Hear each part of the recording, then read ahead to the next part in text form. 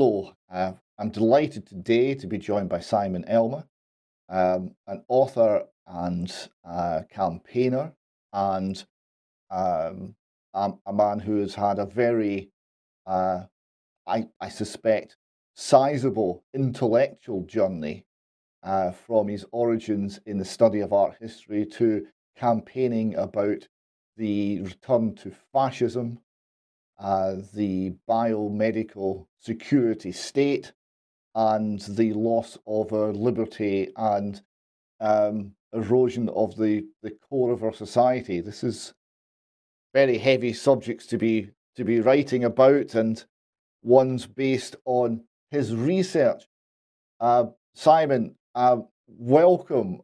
I'd like to start just very briefly, if you could give a little outline of your starting point, you know, your initial studies and how you started your professional life, just to put in context the journey we're about to outline.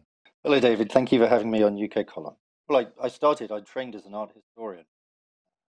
I did my PhD at University College London, which I completed in around about 2000. And yeah, people sometimes find it like, why is an art historian writing about what I'm doing now?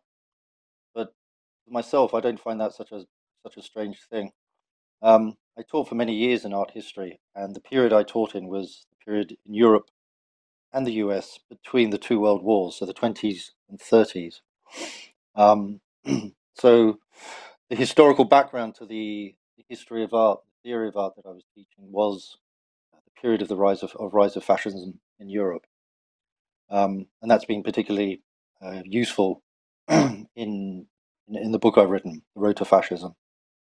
After a number of years, I got out of academia. I'm very glad I did, seeing what's happened to it now. Because I certainly wouldn't have had the independence that I've got now as an independent researcher that I would have had if I was still in academia. My partner, Geraldine Denning, is still in academia, and I know a lot of academics, and the sort of pressures they're under of compliance and self-censorship is extraordinary. In 2015, I co-founded my current company, which is called Architects for Social Housing. We're an architectural practice, but I myself am not an architect, even though I studied the history of architecture. I'm the head of research for that. And you might ask, why does an architectural practice need a head of research? We formed to successfully tried to propose alternatives to existing housing policy, particularly in the UK, which is a policy of marketizing housing and financializing the housing market. And this goes across all the parties in power. That is at government level, at municipal level, and also at local authority level. And when we were specifically formed to propose design alternatives, architectural design alternatives, to the council housing estate demolition program, which is a nationwide program, but it's particularly focused on London council estates because London land is worth so much. So the point of it is to demolish council estates and build the highest value market property you can on top of it. So when I got into this, I realized that my research skills and writing skills, so both analysis and then producing documents, could be very useful in proposing alternatives and exposing the origins, if you like, of the housing crisis, which, even though nobody really talks about it anymore, it really dominated the politics in this country in the 2010s. Well, back in the what would it be now, 80s, my older brother, who's quite a bit older than me, he was a property developer. Yeah.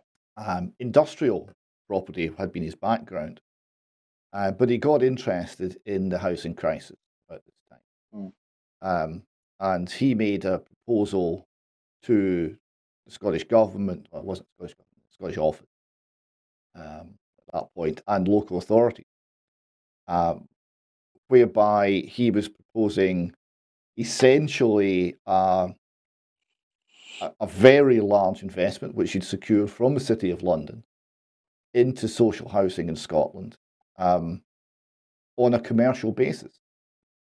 The total number of houses which could be constructed was essentially unlimited. It's enough to eliminate the housing crisis in Scotland.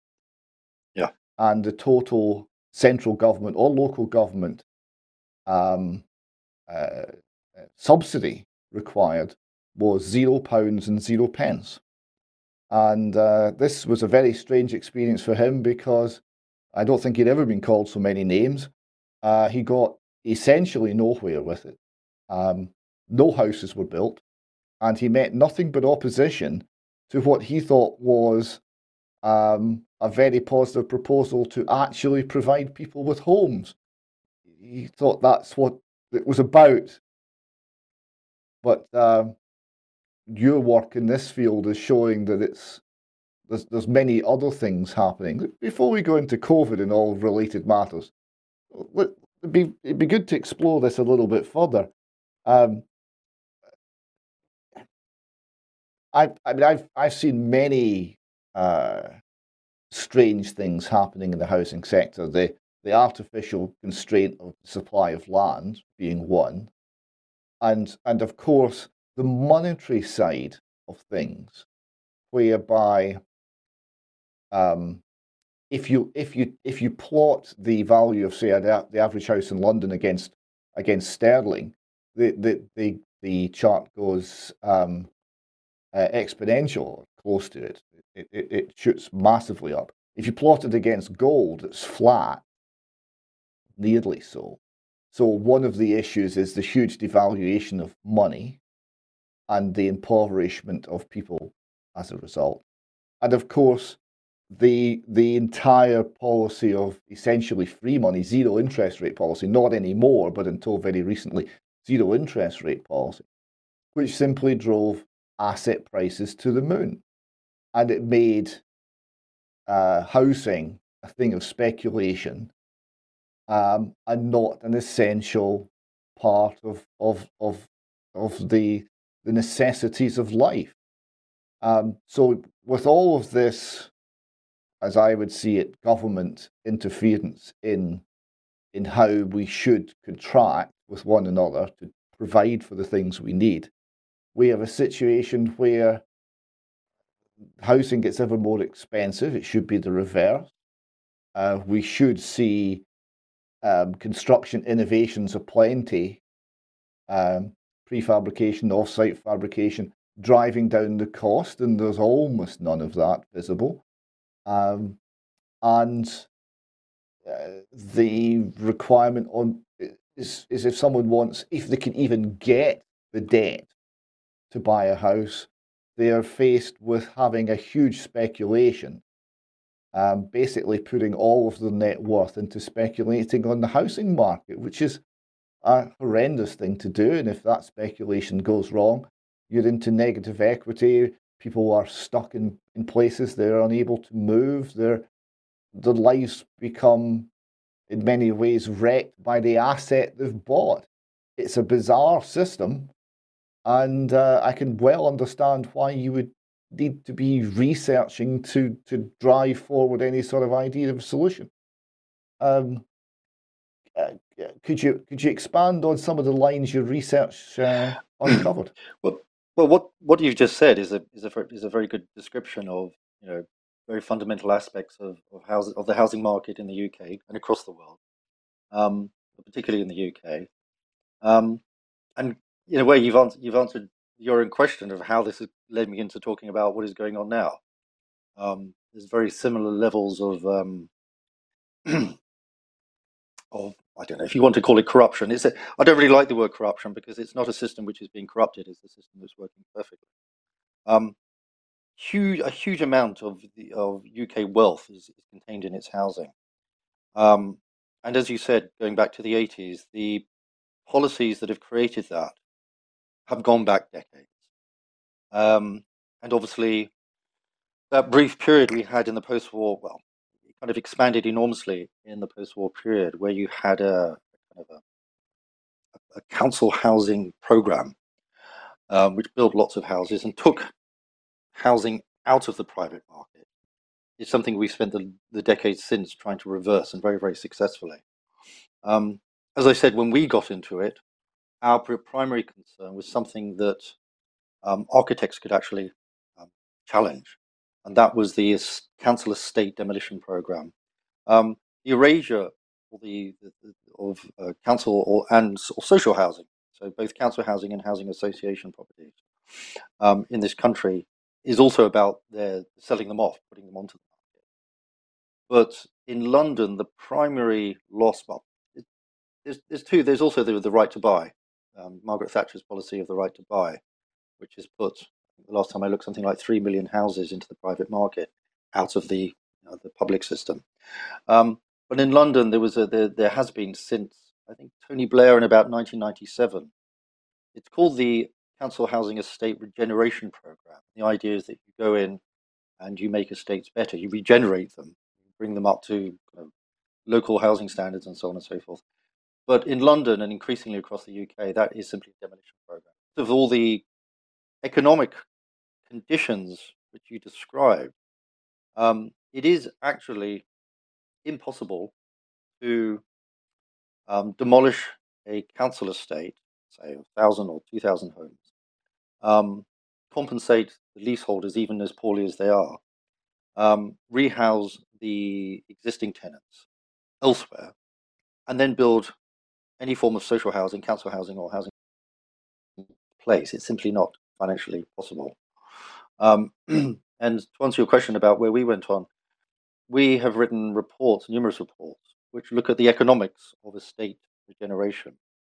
And there's a lot of people sort of saying, well, it's because of corruption at local council level, blah, blah, blah, or insufficient subsidies from governments and so on. But the real cause is the costs of demolition, the costs of compensation, the costs of rehousing, and the costs of redevelopment are so high that the only thing that can be built in its place is the highest market value properties possible in London.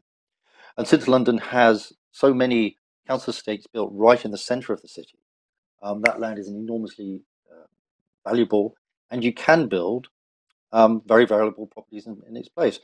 I mean, one of the most famous examples is the Haygate estate, which I live just around the corner from, which is in central London. It's in the Elephant and Castle area, and it was one of the earliest, and because it was so large, council estates, which was demolished as part of this program. And I think of the sort of roughly 2,500 people who lived on that estate, I think 98 families got rehoused on the new development. The properties there, last time I looked, a 2-bedroom property there is going for something like £750,000, which is out of the reach not only of former council or former leaseholders who lived on that council estate, but of a lot of other people as well. And in fact, most of that, if not all of those, the newly developed properties, which are still being built now, were marketed in Southeast Asia. And we've had this kind of huge, very wealthy community move in here. And they've got no idea that their homes, their lovely new homes, they're very, very expensive new homes, round about the $1 million mark, have been built on the ruins of a demolished council estate. So we did a lot of research into trying to understand this market. And particularly, we wanted to expose the fact that whether you were in Croydon and you had a Liberal Democrat council, which was in power, or you went out to Westminster and you had a Conservative council in power, or, as in most of the councils in London, they're Labour councils, it didn't make any difference. All three parties who were in power were all pushing state demolition programs. And strangely enough, all the oppositions in those councils were opposed to it. So it had become a kind of, has become a apolitical program, in the sense that it's a radically political program because it's about clearing people out of the centre of London and other cities. But no matter who you vote for, it's not going to make any difference to the program itself. Taking some experience from Scotland, the housing situation in Glasgow has been a slow motion train wreck as well for many decades. We had the development of Glasgow was extraordinarily dense, with housing densities in the Industrial Revolution was very rapid, and all the tenements went up in 30 or 40 years. The city grew enormously. When the First World War came along, such was the pressure, it was driving rents up, and wartime restrictions and all the rest of it. There was rent control placed on, which has got the same effect on a city as carpet bombing. It just takes a little longer. So by the time I was a small boy, I remember Glasgow being a sea of rubble, as vast acreages of tenements were demolished. But what happened here was very poor quality housing, very overcrowded conditions, but communities which worked, where every close was a little community unto its own right, and people were taken out of that and put in either high-rise developments or schemes on the periphery of the city with no facilities. And the experience of the people was never quite the same, despite the nominally better housing. Even that was quite poor in a lot of cases. Some of the high rises in Glasgow were never occupied, such were the technical problems. They were built and then they sat there for a decade or so, and then they were demolished. And it's been one where the interests of the individual people were never respected. And the more recent aspects of this, with the money interest and the fact that international finance is coming in and speculating on homes in London with essentially free money, so it's essentially unlimited, and it's made it a city which is not accessible for the people who live and work there. It's a bizarre societal end result where people are being presumably estranged from their own city and forced to commute and forced to spend time on trains and tubes rather than actually living and working and having a life. It has a very profound effect. The last 3 years before this one, we were working with quite a large group that we put together. Because what we do, we put together working groups for projects that we work on, and we bring in quantity surveyors, engineers, environmental engineers, architects, and so on and so forth. And we put together a report, and in that report, we'll propose the architectural alternative to demolishing an estate. The one we were working on was St. Raphael's Estate, which is up near Wembley. And it was a estate of about 2,500 people. And we were successful in helping save it. And we can do things like saying our proposals are about 1/8 of the cost, the actual outlay that they are proposing with demolition and redevelopment. We don't just say don't demolish it, but we look at infill housing, we look at refurbishment, we look at how we can increase the housing capacity of it, but you keep the community together. We can produce analyses of what's going to happen to the people who are living there now, the existing community, and how they're going to have to be moved out and what's going to happen to them. And we can even produce environmental analyses of the carbon costs of demolition, disposing of waste, and all this sort of stuff. But one of the hardest things has been to do is to actually look at what you were talking about what it does to community. That's a lot less unquantifiable. Unfortunately, a lot of the people who are promoting this, the councillors, the architects, the engineers, the developers, financiers, they've never lived on a council estate. And council estates are communities which are usually, at the very least, 3 generations of people who are living on the estate or around the estate. And they're very interdependent, those generations. One of the blocks that we were having a kind of a exhibition of some of our works, and a woman came up who lived on this one block on the St. Raphael's estate, and she told us about herself. She told us about the block, and she said she's got the nickname Mother because she looks after so many people on the estate. The single mothers, when they go out to work, she looks after their kids. There's a very elderly lady in her 90s at the end of the block, and she looks after her. There's disabled people. I think her own mother was disabled, And there's a kind of a real interdependence in that community. You can go from the block to the whole estate. And when you break up that community, and that always happens, it always happens, those communities get broken up when an estate is demolished. All those support networks fall to pieces, and people die very, very quickly on it. And I think, again, go back to the sort of the subject of this kind of interview. These policies are designed to destroy communities. They're designed to do a lot of things. One of the things they're designed to do is to make enormous amount of money. And one of the big misconceptions about social or council housing in this country is that it's being subsidized by the state. That's not the case at all. When it was built, loans were taken out effectively against the government, and the government has recouped those. The sort of large housing estates, the post-war housing estates were built in the 50s and 60s, and even up to the 70s, have recouped their costs a long time ago, and they are actually making money for the council. The councils who sort of say we can't afford to refurbish them and stuff, they're simply lying to show that. What is being subsidized by the state is the new developments that are being built on their ruins. There is no, in my opinion, from a lot of analysis of a number of years, there is really there's no public development project, particularly residential development in this country, which isn't designed to get public subsidies from the government. There is a huge range of policies in this government, in this country, which range from help to buy to right to buy, obviously, to the kind of subsidies which come from the Mayor of London, the GLA, or other municipalities to subsidise the building of homes built on demolished council estates.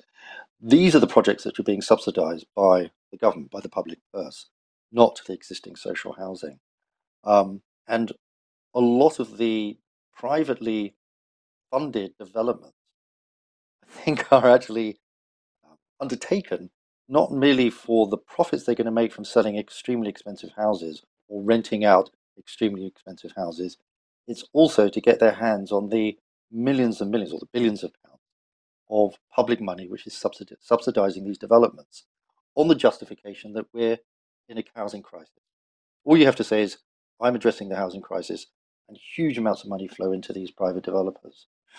But when you come up with actual solutions to the housing crisis, which is about building homes which are outside of the market and cost very, very little, nobody wants to know, and there's no subsidy, there's very little funding for that.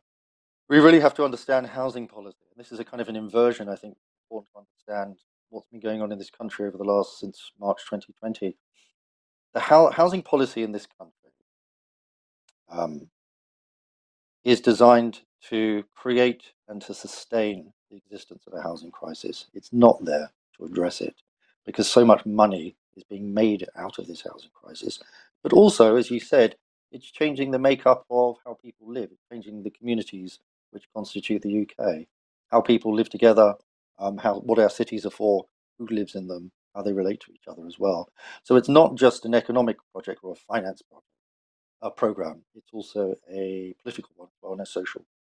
We've always tried to address housing policy through in its social, economic, environmental, and its political dimension. If you don't address it in that way, you're simply isolating one particular problem or one particular program from the totality. In Glasgow in the 70s, when the tenements were being cleared and the high flats were being built, that was the government selected solution at the time. There's a song that's people can find. It'll be available. We'll find a YouTube copy and we'll put it in the show notes to this, which relates to how it changed the life of the children, because the children used to play in the back courts of the tenements. So they played in an area that was overlooked by the kitchen windows of every tenement flat. And when they got hungry, they wouldn't go up for something to eat. They would shout up to their mothers. The mothers at that point were in the home because they hadn't been forced out to work economically, which is another story, which is housing related too. And the mothers would put a sandwich in Glasgow, it's called a piece, in a bag and throw it out the window. down to save the kid stopping the game, and he would have his sandwich, his piece down as he played football, what have you, in the back courts. And there's a song about what happens if you try to do this in a set of high flat. It's called "You Can't Throw Pieces Out a 20-story flat," right? And it's the song's about all the things that will happen to the sandwich on the way down, and it will never reach the child below.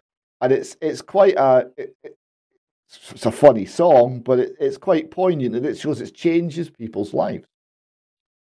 Now, your book's called The Road to Fascism. And one of the reasons it surprised me that you tackled this is a lot of the people who are interested in social housing, they tend to be on the political left, maybe where you are, maybe where you started. And yet, Road to Fascism, this is read of Hayek's book, The Road to Serfdom, where he warned about the harmful consequences of an ever encroaching, ever enlarging role for government and for the state in everything that happens, until eventually we're controlled, we're serfs, we're no longer free men in a free land. Was your book inspired by Hayek's in some way? Yeah, the title certainly was, and one of my chapters is directly addressing his book, which I found fascinating. Chapter 7, Fascism, Neoliberalism and the Left, which I talk specifically about Hayek's book and his analysis.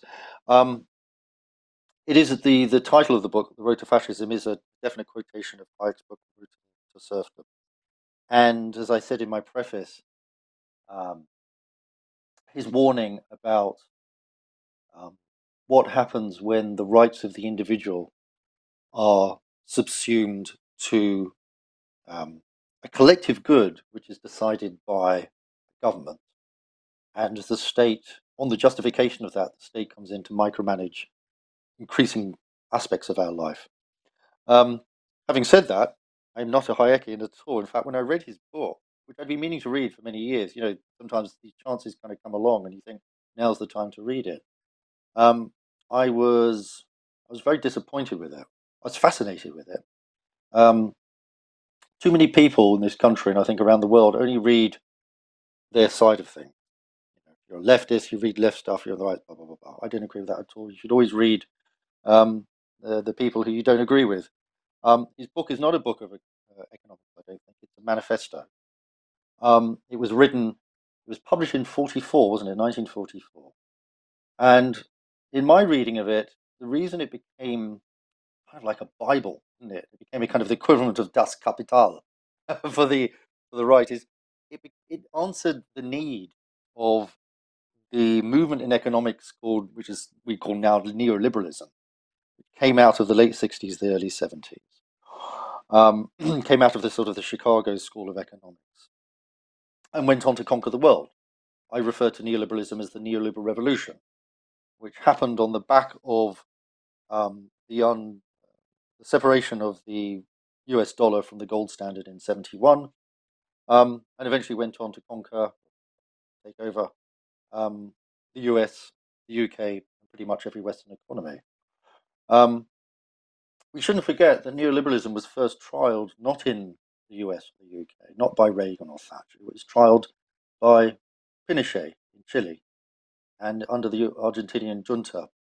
In other words, under not fascist, but certainly military dictatorship.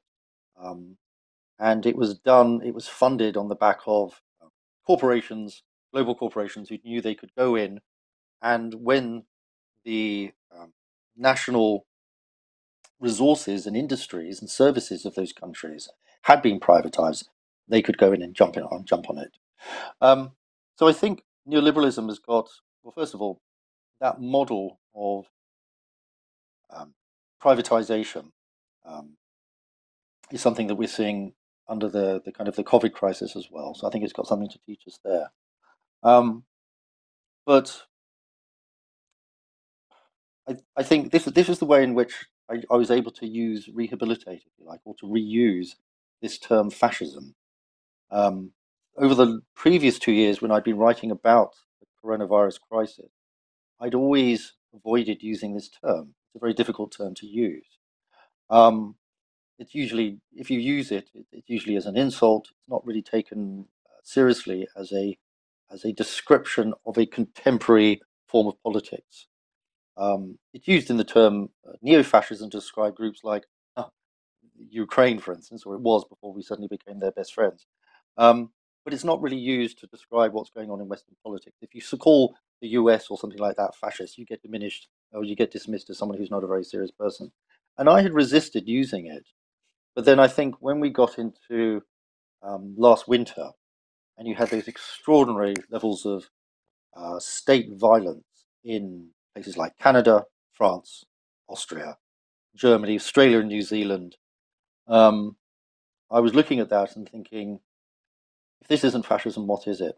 And Hayek's book, and for those who haven't read it, Hayek basically equates all forms of centralized economies, centralized governments who've got complete control over the economy, as a form of fascism. So in that way, he says that any form of socialism or communism is the same as fascism. And he reduces the differences between it. And I took up this term fascism because I was very concerned about the fact that a lot of people who were resisting coronavirus justified restrictions on our human rights, which in Austria got to the point where I think they're about to say that anyone who didn't get one of the vaccinations would be basically under house arrest.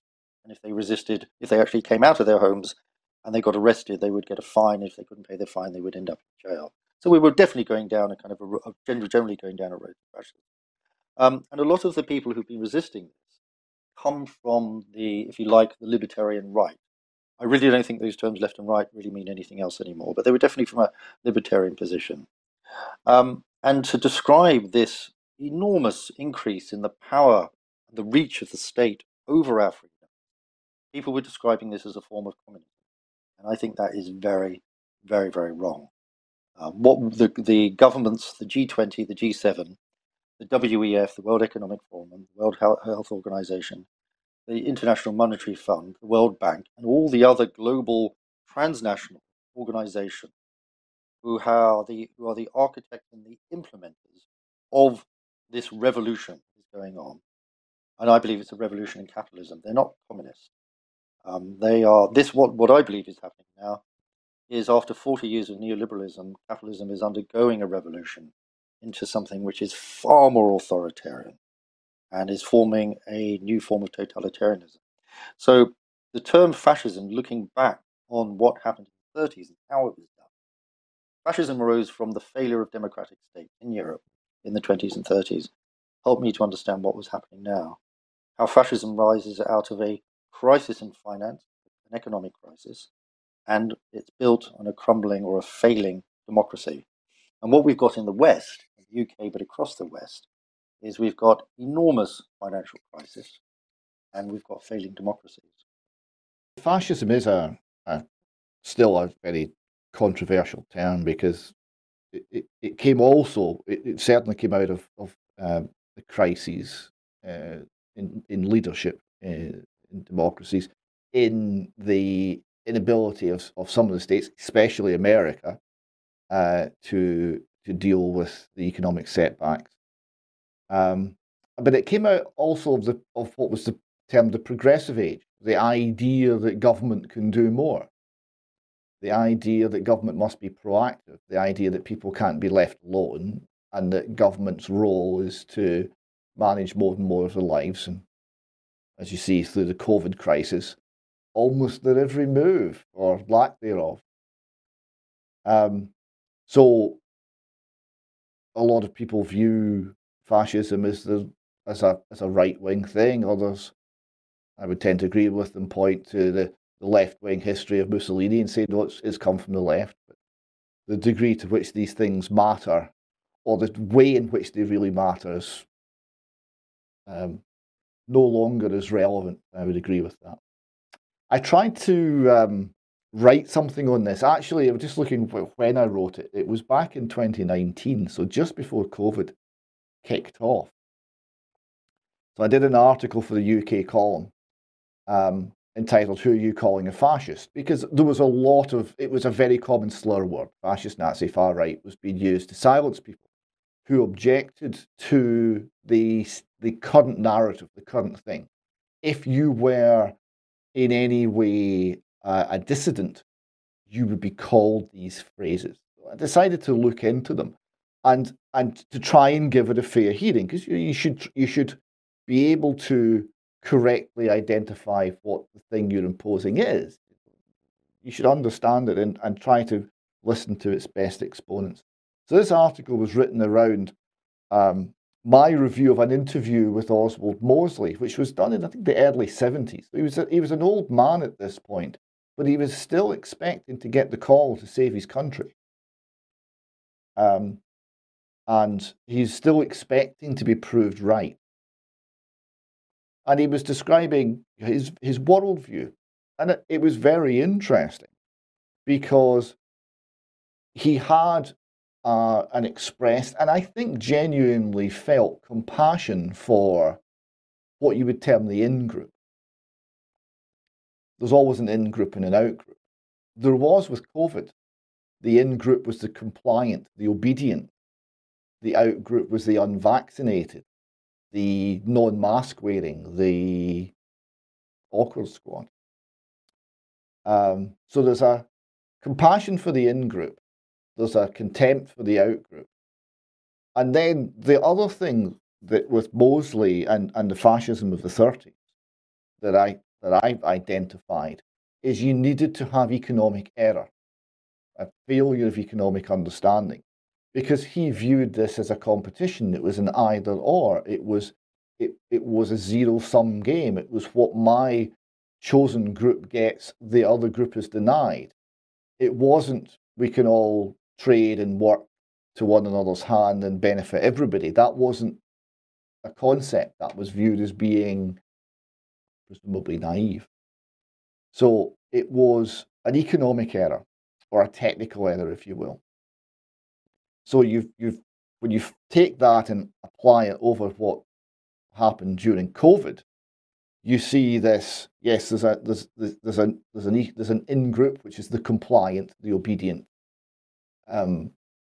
Compliance is seen as righteousness, and there's a contempt, anger, bordering on rage for the out-group who viewed compliance as cowardice. The people that the UK column were championing, talking to during the entire crisis. But you've also got here, well, I mean, there was an economic error because there was an economic aspect of the lockdown, the shutdown. We can just keep printing money. We don't need to make real things. We can just borrow money because it's basically free. And we can hand out this money to people in lieu of actual work, of actual labour, of actual production. And don't worry about it, it'll be fine. Because the state's that powerful. So there was economic error, but there was also technical error on what the medical situation was, or at least a failure in academia, a failure in the medical profession, a failure in the media to question any of this, to actually look at the facts of what the disease was, what the risks were, who was being affected, who wasn't being affected, how it was transmitted. So you ended up with myths like the asymptomatic super spreader defining vast swathes of government policy, which curtailed people's lives to an unimaginable degree, all based on error. So error seemed to be at the heart of it again. So I think it's a good term to use for what we've been through. I think it's an accurate term, even though it's a somewhat slippery one. Do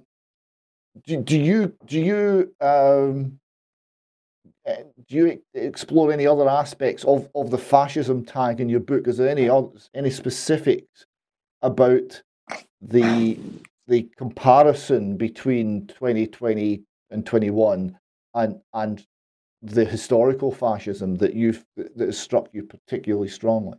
I agree with what you said. Error, um, and certainly, the decision which predates any knowledge about this novel coronavirus. The decision by the central banks of the world to start printing money from around about September 2019, which in my book I argue is actually the economics of the determinant of lockdown. The economics of lockdown was to shut down the real economy. So this sort of something like 11 trillion US dollars, which was printed within about 6 months, couldn't flow into the real economy. That's a kind of a complex argument. Maybe we can go in later another time. I start off with the image of what the actual fasces is. The fasces was this bundle of sticks with an axe, and that's where the term fascism comes from. It was adopted by Mussolini from ancient Rome. And the fasces is a very interesting symbol. I think it tells us something about the nature of fascism. The sticks themselves, or the rods, they were borne by a magistrate in ancient Rome. And they symbolized, because they were around the axe, they symbolized that by joining into a unity, you could be stronger than you are independently. So it's a model of the state that unifies together makes people stronger.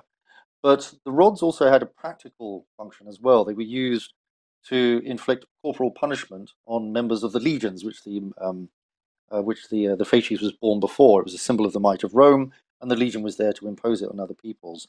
But if they went too far, the axe came out and they were killed. And I think it's a very useful image, which I return to again and again, of what is at stake in the formation of the state.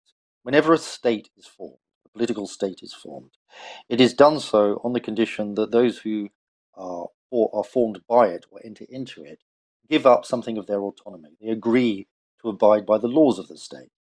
And when the state then starts saying, well, on the justification of this commonality which binds us together and makes us stronger, we're going to do this, that, and the other. So I think fascism is something which is it's a threat which is contained within all state power and all state formation. And I think capitalism is bound together by these rods, and you might call them the rods of law, the rods of politics, the rods of governance, the rods of the culture, the kind of superstructure that constitutes our society and perhaps our civilization. And when the ribbon, if you like, binding them together begins to fall apart, then the axe comes out, and the axe attacks certain things. And, what we've seen, which has got a history. To go back to your question, repeating historical fascism, is that since March 2020, and during that first sort of 2 years, up until when restrictions were lifted in this March, our human rights were almost entirely erased. Our rights of association, of freedom of movement, our freedom of speech, even since, well, not even since, because I don't really like people talking about this as something that's happened. This is ongoing, and the sort of legislation which is being proposed at the moment, and the type of programs which are being implemented by organizations which we've got no control over and which are completely unanswerable to us, like the WEF, like the G20, like the UN, are erasing our human rights as well. So I think, obviously, what happened in the historical fascism in the 20s and 30s in Italy, in Germany, and across Europe eventually, is that human rights, the rights of the individual, the freedoms of the individual, were erased on this common good of the strength of the state. One of the things I did is I went back to looking at, because it's so well documented, the biosecurity dimension of the regulations which were imposed under the Third Reich in the early 30s, so before the war, before 1939, when not only Jews, but also communists or socialists or anyone who opposed the state or was seen as a threat to the state had their rights removed. And I was very struck from the very beginning that um, when lockdown was imposed on us, what's called lockdown was imposed on us, anyone who questioned it, not those who simply broke lockdown regulations, but anyone who even questioned the justification for doing so, was identified as a threat, not to themselves and not to others, but to the security of the state. So right from the very beginning, we had, and this is this biosecurity dimension, of fascism, that the human body is being controlled on behalf of the state. The state is actually making claims over the rights to care for, but also to punish, to quarantine, to imprison, to fine, etc. The human bodies. I guess maybe at the center of my book is this idea of biopower and biosecurity. And biopower and biosecurity is how we change. The state makes claim to the biological life of its citizens outside of any structure of human rights or democracy or accountability. And I think that's what's going on at the moment. That's why I think the 2 years of the lockdown were primarily a preparation for what is about to happen now.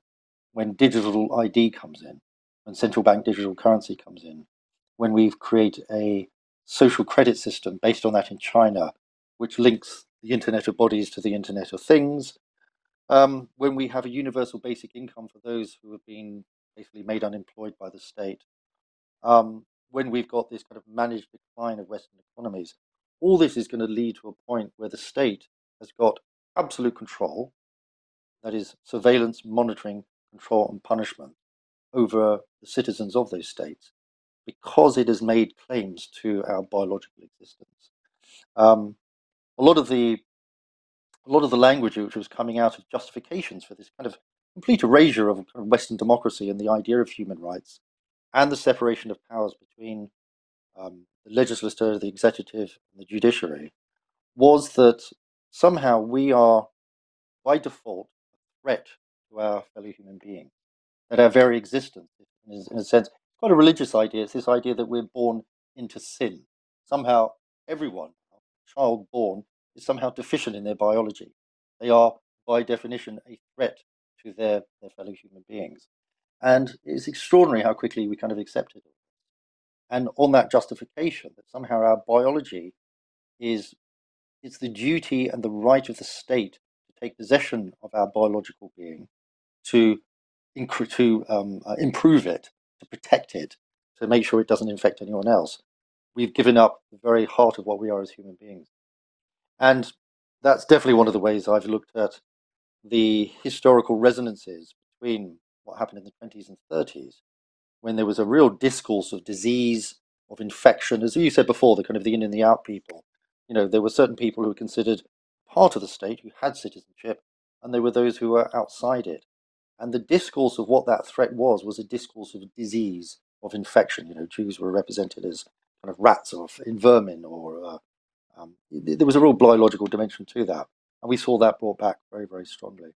There's other ways that I've looked at it in the book, which maybe we can get onto. I think that's a really fantastic summary of the situation and what we've been through and are going through. You're quite right on that too. I just before we go on to other things, so I'd like to go back to something you said about the nature of the people who resisted, the sort of the libertarian right resisted this, which they did, and the dissidents and the conspiracy theorists and people who had not bought into the state narrative before, right? People who maybe looked at 9/11 and said, I'm not buying the official line. I've seen evidence to suggest something else happening here. I think I'm being lied to. So the people who had made a psychological split with the state as a single source of truth. The people who made an intellectual split through libertarianism or ideas such as that. They've resisted. Now, there was absences though, who didn't resist. Right? And the two areas that you would expect to resist were largely posted missing. One was the left. The political left adopted this with gusto, for the most part. I'm struggling to think of an exception. And the other one was the church. Now, the church should have been.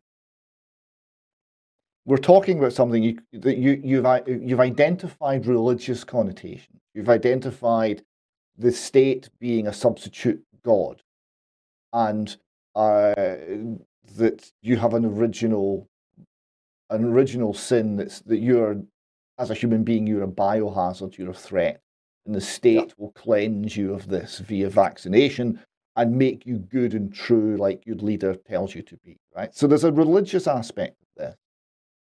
And of course, the manipulation of the public was all based on fear.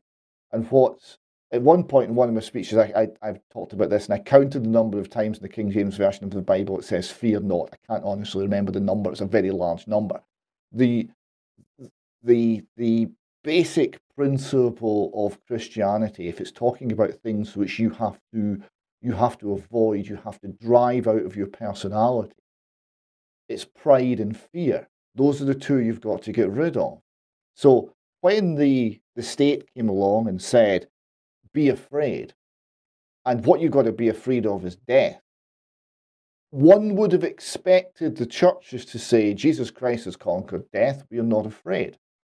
In Scotland, 12 churches did. 12 individual churches actually sued the government and actually won on the COVID lockdown restrictions that had been placed upon them.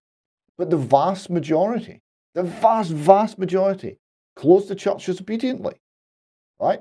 Nicola Sturgeon, not Jesus Christ, was apparently the head of the church in Scotland, because she said close, and they closed. They closed the doors, they turned people away.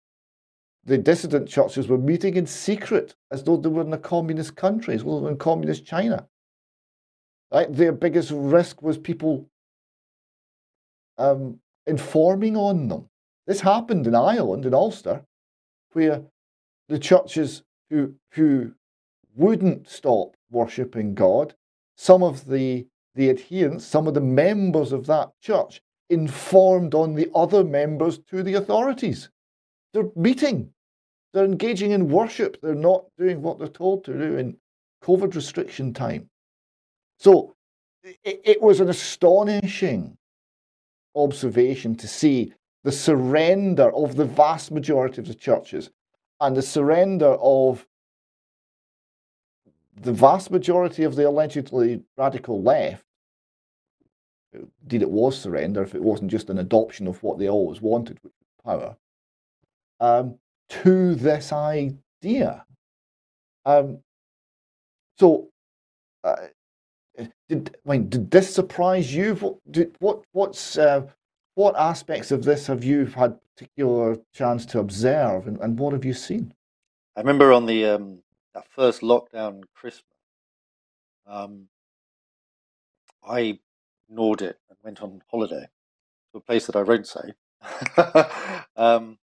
And I remember passing a church, and it was out in the countryside, and they had a sign outside saying, "We are holding services, but there won't be any singing," because the government had announced that singing was an emission of breath at speed, and therefore could kill your fellow parishioners. I was more appalled and probably less surprised by the compliance, not just the compliance, the full collaboration of the left, than I was by the church. I mean, in this country, the Archbishop of Canterbury, I can't remember his name, a disgraceful person, he gave an interview when the vaccination program, the injection program came around, and he said specifically, this is outside the framework of human rights, and he intimated, he kind of said it and then withdrew it at the same time, that not to get vaccinated was a sin. To my mind, that's the way the church always worked. Giorgio Agamben, the Italian philosopher who I write a lot about, he's pointed out that the Pope, who has even more of a pull, a vastly greater pull than the Archbishop of Canterbury, has completely embraced this. I think they've got a new coin out now, haven't they? With a kind of a religious symbol of it, someone actually getting injected and stuff. That hasn't surprised. That surprised me less, because the church has always, throughout history, been on the side of power, state power, and has never hesitated to use all the power of the state to enforce its orthodoxies. But I was very struck that, and I think this goes also back to fascism as well, that we were going through. I thought COVID was a fundamentally religious moment. I think the willingness which people gave up questioning and followed orthodoxy was very, very religious. And that goes about to the left, because I think very much so in this country, the left is a kind of religious movement anyway. More than one Labour leader has said that the UK, the Labour Party owes more to Methodism than it does to Karl Marx or any kind of sort of socialist framework, and I believe them. They are looking for an authority to obey a lot. I was also struck that religion has always formed its fears and its powers around death, and the threat of death was completely exaggerated beyond any rational measure, not just only in this country, but everywhere. And the if you think about the sort of measures, as they were called, which actually have zero medical basis, which were promoted to avoid or to put off this threat of death, like washing your hands, like maintaining distance, like wearing a mask, like injecting yourself with sort of salvation and stuff. Um, the If you think about those as the interdictions of a new religion rather than as medical measures, they make a lot more sense. I think the fanaticism with which people obeyed those practices, those ritual practices, and they are completely ritual, um, and the fury which they, as you said, which they released on those who didn't follow them, to me had a very, very religious dimension. I think I'm sure you had this as before. In the early days, walking down the street, people literally, they were almost making a cross in front of me, as the devil because I wasn't wearing a mask or something like that. It struck me as a very religious moment.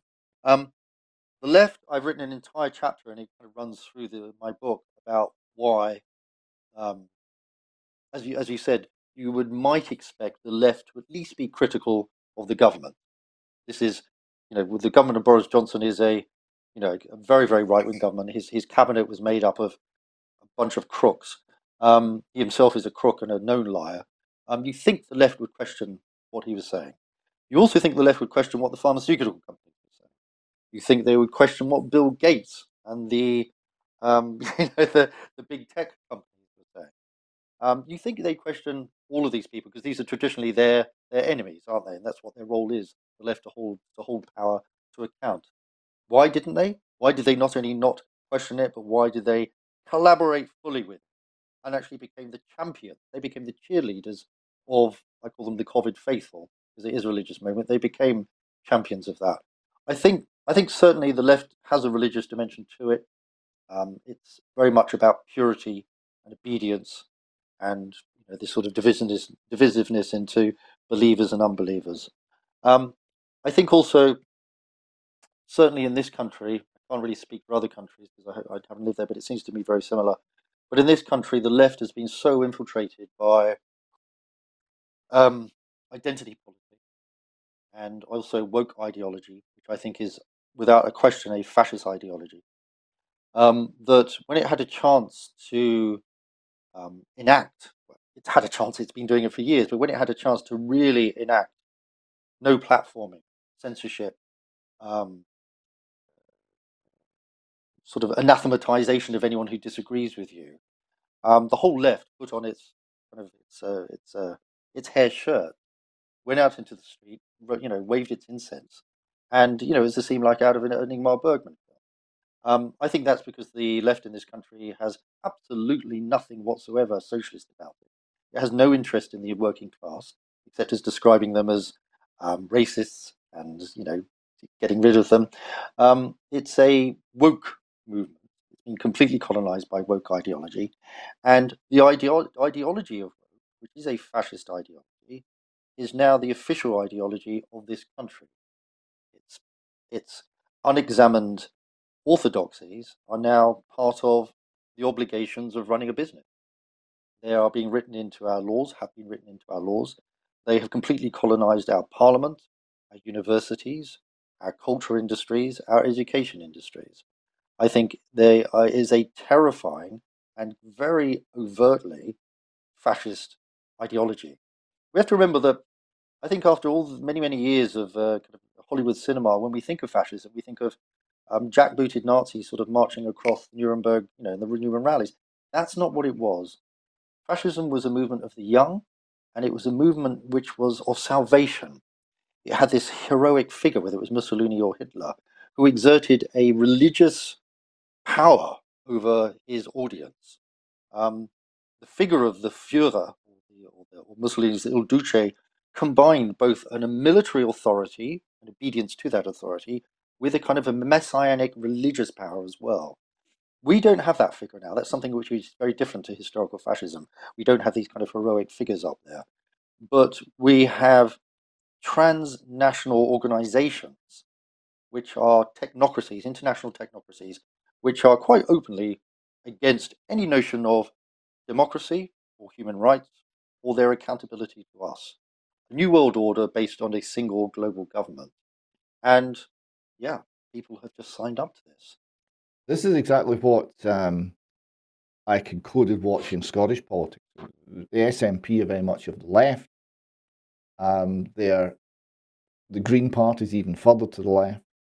The SNP made a strategic decision in 1979 that they would never be flanked on the left by the Labour Party. So they positioned themselves to the left of the Labour Party and made sure they couldn't be criticised on that front. What did they become? What I concluded was it was fascism in internationalised form. It was a strange form of fascism because one of the things that they wish to destroy is the very idea of the nation, because it has to be global government. The ideas come from the UN, the ideas come from the World Bank, they come from many places, they don't come from Scotland.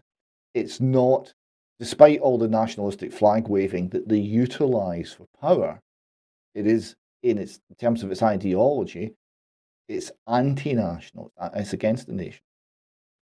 And so, yeah, fascism in internationalised form is what I concluded it was. And the Russian political philosopher Alexander Dugin called it liberal totalitarianism. It's a totalitarianism that is you're free to be liberal, however that's defined, and of course the definition's constantly moving. You're just not free to be illiberal. You're not free to dissent. And then on top of that, you've got this, when you talk the woke ideology, which comes from critical theory, it comes from neo-Marxism, it comes from lots of things which are left in their origins, absolutely, and that's maybe why the left is disarmed and so eager to comply. But the effects are correctly identified as fascist. For example, with critical race theory, it's sold that we must be sensitive to people about matters of race. But in practice, we must be hypersensitive about race in all aspects. So everything becomes about race.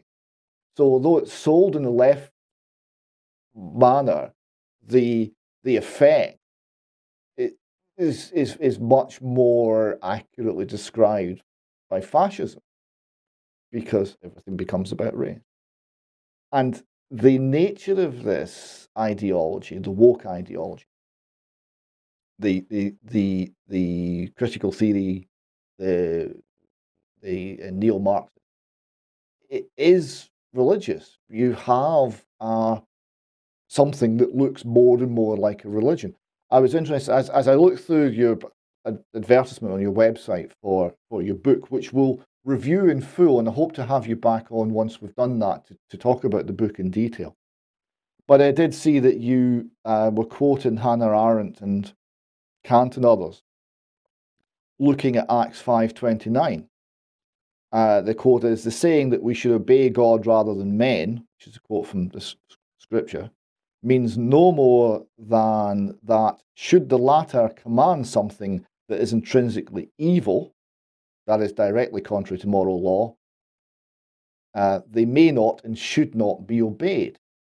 And that little quote, that is the ground on which the UK column has been standing. That's the ground on which the anti-vaccine, anti-lockdown, anti-coercion by the state movement has been standing. It's contrary to the churches, because the churches are are pushing an interpretation of Romans 13, which basically says your ruler's chosen by God and you've got to do what he says.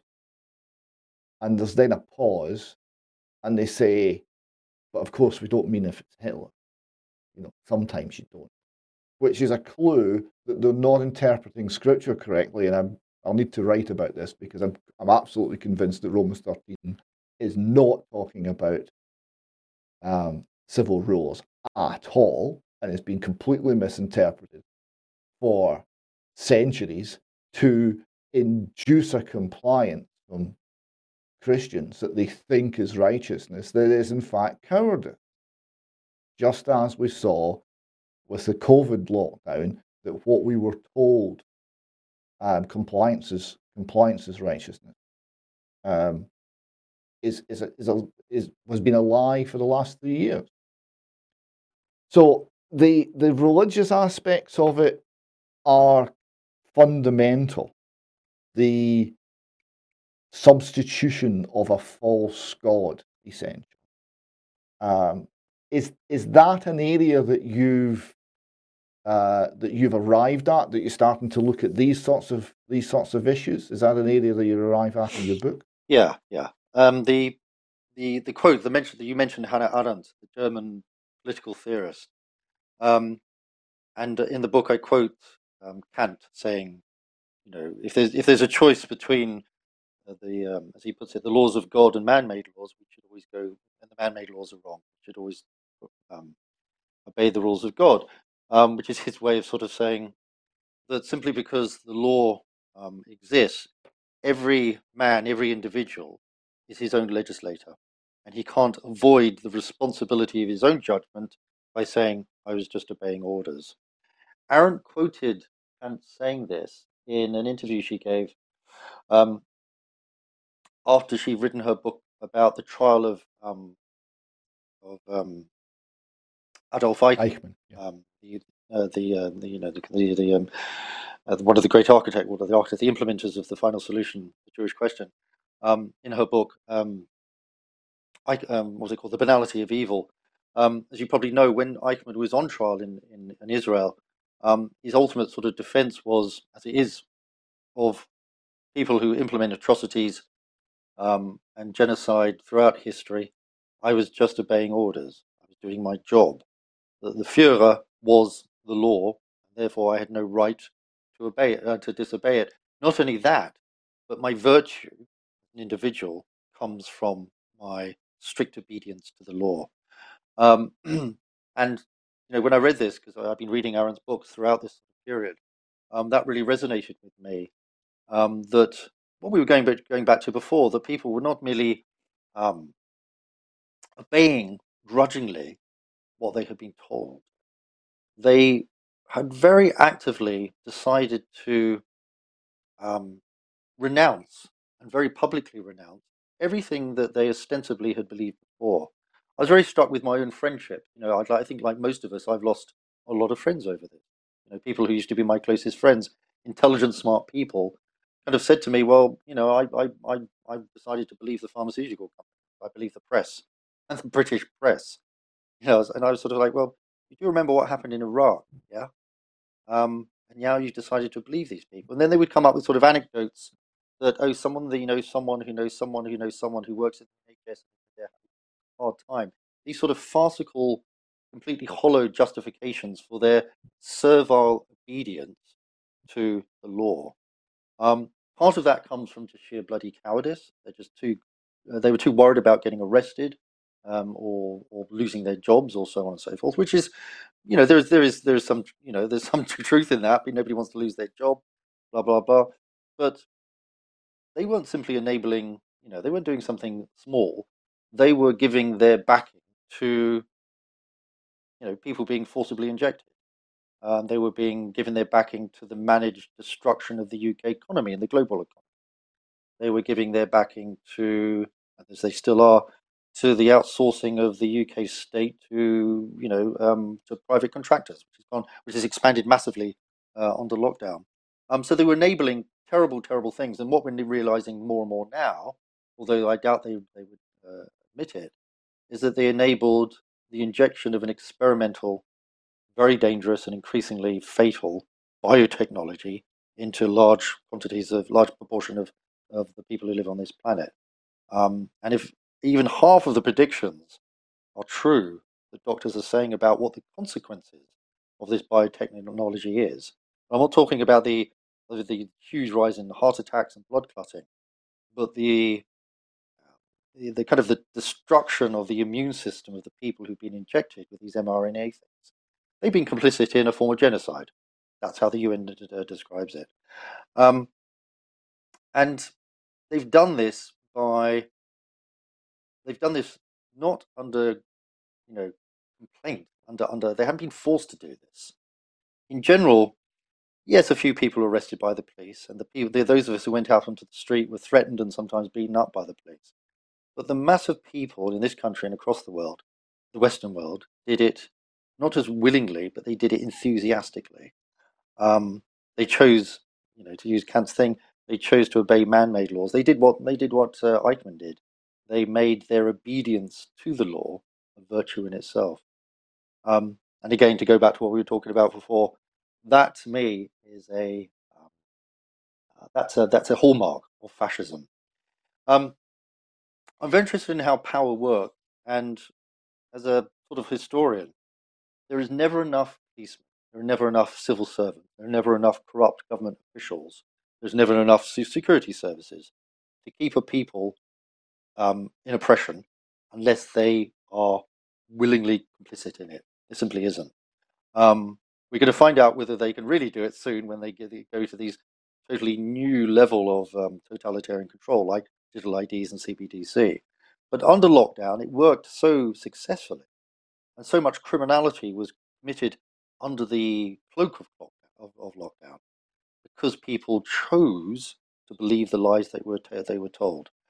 The excuse being made by thousands and thousands of people, particularly those in public life, particularly the journalists who kind of were sort of calling for us to be attacked on the street, that our children should not get access to education, that we shouldn't have access to medical treatment. All these fascist demands was that, oh, well, they didn't know at the time. That's a fundamental lie. I knew, you knew, those of us who took even a small chance to, look at the records on human rights and so on of companies like Pfizer or AstraZeneca or Bill Gates or any of those people, you would have to be a complete idiot not to realize that these people are fundamentally untrustworthy. So the people who chose to do that, they didn't do it because they didn't know what was going on. They did it because they chose to obey. They chose to obey evil, if you want to put it in those terms. And I hope one day that we've got a chance to put them on trial. Yes, well, let's hope that day comes. The idea that there is no limit on the law and that the state can change it and morph it as they choose, and those who serve the state must simply obey, and their virtue is tied up with how much they obey, is something that we saw, and we saw it in our faces in Britain. I was invited along to do a talk on the green outside the Holyrood Parliament, and the police had decided that this talk wasn't going to happen. And I had an exchange with two police officers. It's on the UK Column website. We've got a transcript as well. It's called Interview with a Stormtrooper, because that's what he looked like, all masked up. And at one point we got to the crux of the argument, which is, can the people in Parliament take away any of my rights? Is there any limits on what they could do? And the police response was a somewhat bemused, no, they can do whatever they choose to. Right? The idea that there are limits, the idea that there's a God we should obey rather than men. There's an idea that there's moral right and there's moral wrong, and that this is not defined by Parliament or by opinion or by force or by power or by majority vote or by anything else. It's an absolute, and each and every single human being has to decide for him and herself where they stand on this. Was a concept totally alien to the people I was talking to on that green. I'm very glad you mentioned Hannah Arendt's Banality of Evil, a phenomenal book. written in 1960s, early 60s, and Yes, I think 62 or something. Yeah. Despite the fact there's been another 60 years of scholarship and of information coming out about what happened during the Holocaust, I thought that her book and her scholarship that underpins it stood up phenomenally well, given how much she didn't have access. For example, she didn't have access to any of the records behind the Iron Curtain; they just weren't available at that time. But despite all of this, it was a really phenomenal piece of work, and I would encourage anyone who's not read it. It's one of those books that you simply must read, The Banality of Evil, and it's a good place to stop this conversation. Simon, it's been a real pleasure. It's been lovely listening to you and hearing how you unwrap what we've been through and the underpinning ideas that are generating it and the risks that we face now and in the immediate future. I hope we can do this again soon. Thank you very much for joining me today. Thank you, David. I've really enjoyed it, and I think it's important. Thank you for allowing me to come on here and talk a little bit about what I've been researching, and hopefully we can come back and talk about my book in a bit more detail in the new year. I'd love to do that. Until then, Simon, thank you very much.